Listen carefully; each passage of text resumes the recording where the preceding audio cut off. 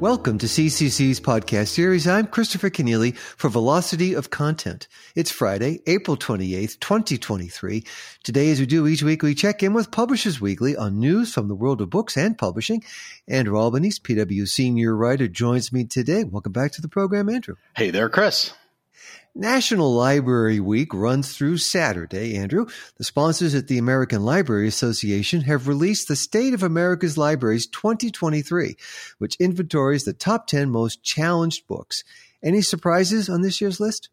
Yeah, the State of America's Libraries 2023 report is out, and one of the features every year in that report is its annual list of the top 10 challenged books. And yeah, no real surprises this year, except that in the midst of this documented surge of book bans and legislation threatening the freedom to read, everything is a little bit bigger, including the ALA's top 10 most challenged books list, which this year has 13 entries because some books tied with the same number of challenges. Now, I won't go over the entire list here. You can check that out, as well as the 2023 State of America's Libraries report on the PW site. But the list really does reflect what's been going on across the country, where books by or about LGBTQ plus persons and people of color have been targeted by a right-wing political movement seeking to censor these books from schools and libraries. So no surprise, topping the list this year is a book we've talked about a lot on this show over the last 2 years, Maya Kobabe's Genderqueer. That came in at number 1.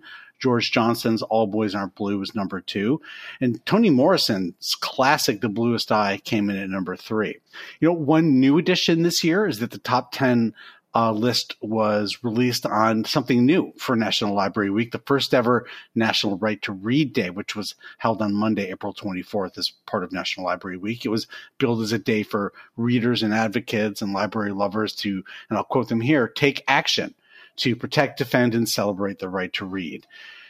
And I have to say, that's an unfortunate addition to have to make to the National Library Week lineup. I mean, it's a terrific idea, and there was good stuff on that day, but you know, and it's a meaningful addition for sure, but it wasn't that long ago when National Library Week really was a celebration. And even the top 10 most challenged books were released as part of the celebration of the freedom to read.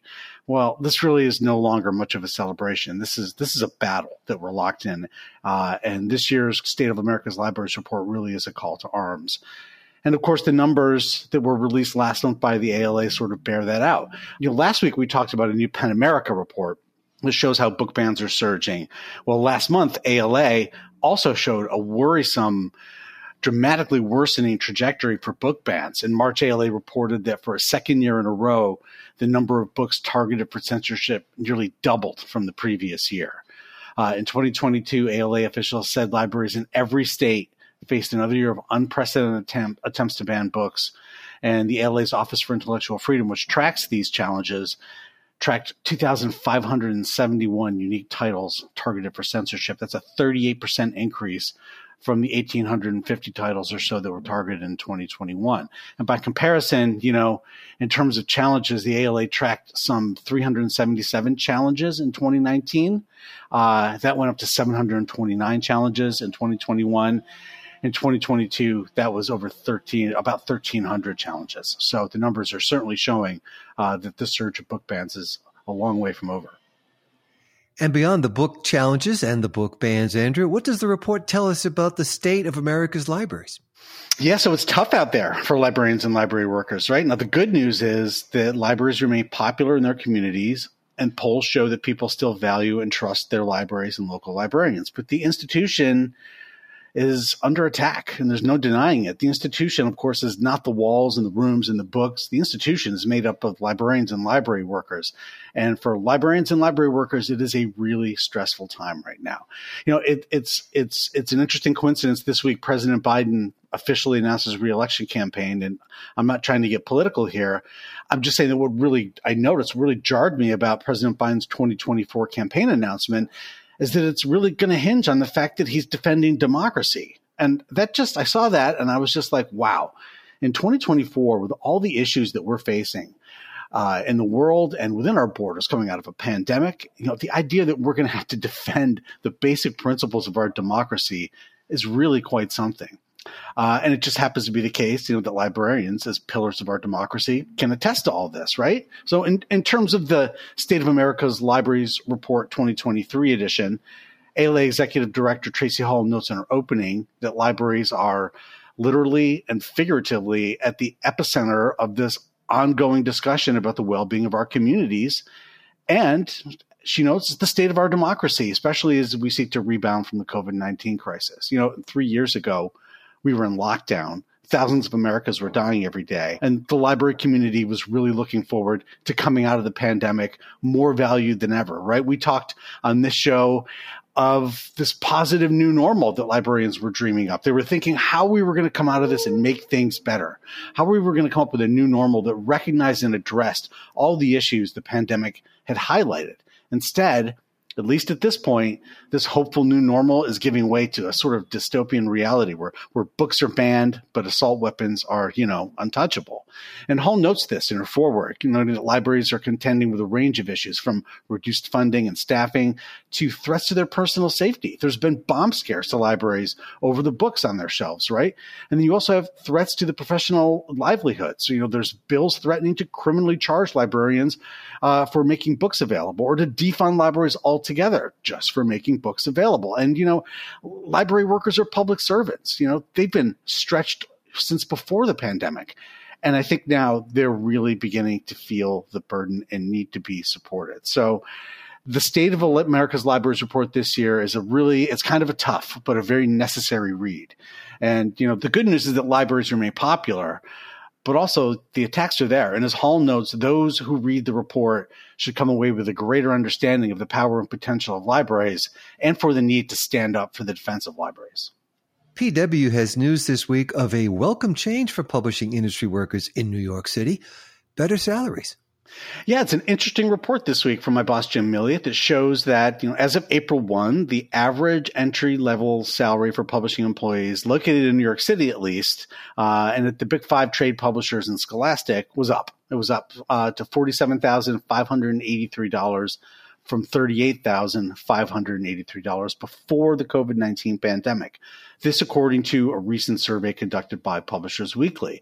That increase marks a rise of 23.3%, and this during a period when consumer prices rose about 12.4%, according to the U.S. Bureau of Labor Statistics. So that does sound like great news, right? At least things are going in the right direction for publishing workers. And then, of course, you realize that we're talking about $47,000 a year, which is just not livable in New York City. It just isn't. According to the publishers polled in the survey, the median compensation for staff with less than 5 years experience was $46,000 for editorial, $48,000 for sales and marketing, and $61,500 for operations and production. And, publishing and industry salaries have been an important issue in the wake of the pandemic, and most of the major houses at least now appear to be headed in a better direction. I think a lot of that can be traced back to the HarperCollins union, which ended their 3-month strike in February with a new deal last year. But the attention that action called to the pay levels of publishing workers, I think absolutely has had an impact. So Publishers Weekly is going to be following up on this initial release with more information gathered from our survey. This is going to be in our annual salary survey issue later this year, so you can look for that. But, there is a sliver of good news here. I think you're right. Things are going in the right direction. Still, I think it's fair to say that, if you ask any entry-level publishing employee, we're still a long ways away from having a livable wage in the publishing industry. Anyway, more to come on that in future issues. At London Book Fair last week, HarperCollins CEO Brian Murray offered mixed thoughts on the book market in 2023. What do the sales reports just out from HC and several of its big five competitors now tell us? Yeah, so this report dropped just before we went to London. I'm glad we're going to get a chance to talk about this because it was exactly what Brian Murray spoke about from the stage at the London Book Fair. And that's that rising costs and slowing demand are starting to catch up with the major publishers after the pandemic. This has led to a decline in profits at Penguin Random House, Hachette, and HarperCollins in 2022 compared to last year, 2021. Only Simon & Schuster, Hoover's publisher, was able to counter the trend. Simon & Schuster posted a 16.4% increase in earnings on an 18.5% gain in sales. But even Simon & Schuster can't escape the pressure of rising costs. Sales and profits are softening. And when asked for a prediction about 2023, Simon & Schuster CEO Jonathan Karp demurred. He cited the uncertainty around the economy, but also around who Simon & Schuster's owner is going to be. So it's something else we're going to be watching as the year plays out. Who's going to buy Simon & Schuster? Only Hachette's parent group was willing to offer a guess on what the year was going to turn out like in 2023, saying they expected sales and earnings to be flat in 2023. And as my boss Jim Milliot noted in his report, we do appear to be headed back to the usual flat is the new up situation in the book business. But as Brian Murray noted in London, at least that flat is going to be at a nicely elevated level from where the book business was in 2019. So, what are we going to be paying attention to for the rest of the year? Exactly what Brian Murray called out in London and what each of these publishers cited in their earnings reports so far this year: inflation, economic concerns, demand, kinks in the supply chain, and just people potentially reading less and buying less books after the pandemic.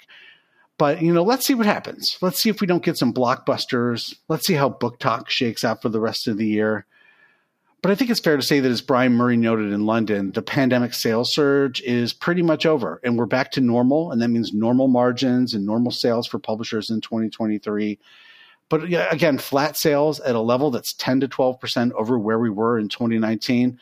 Well, I think all the major publishers would have signed up for that. I think that's going to be just okay with them.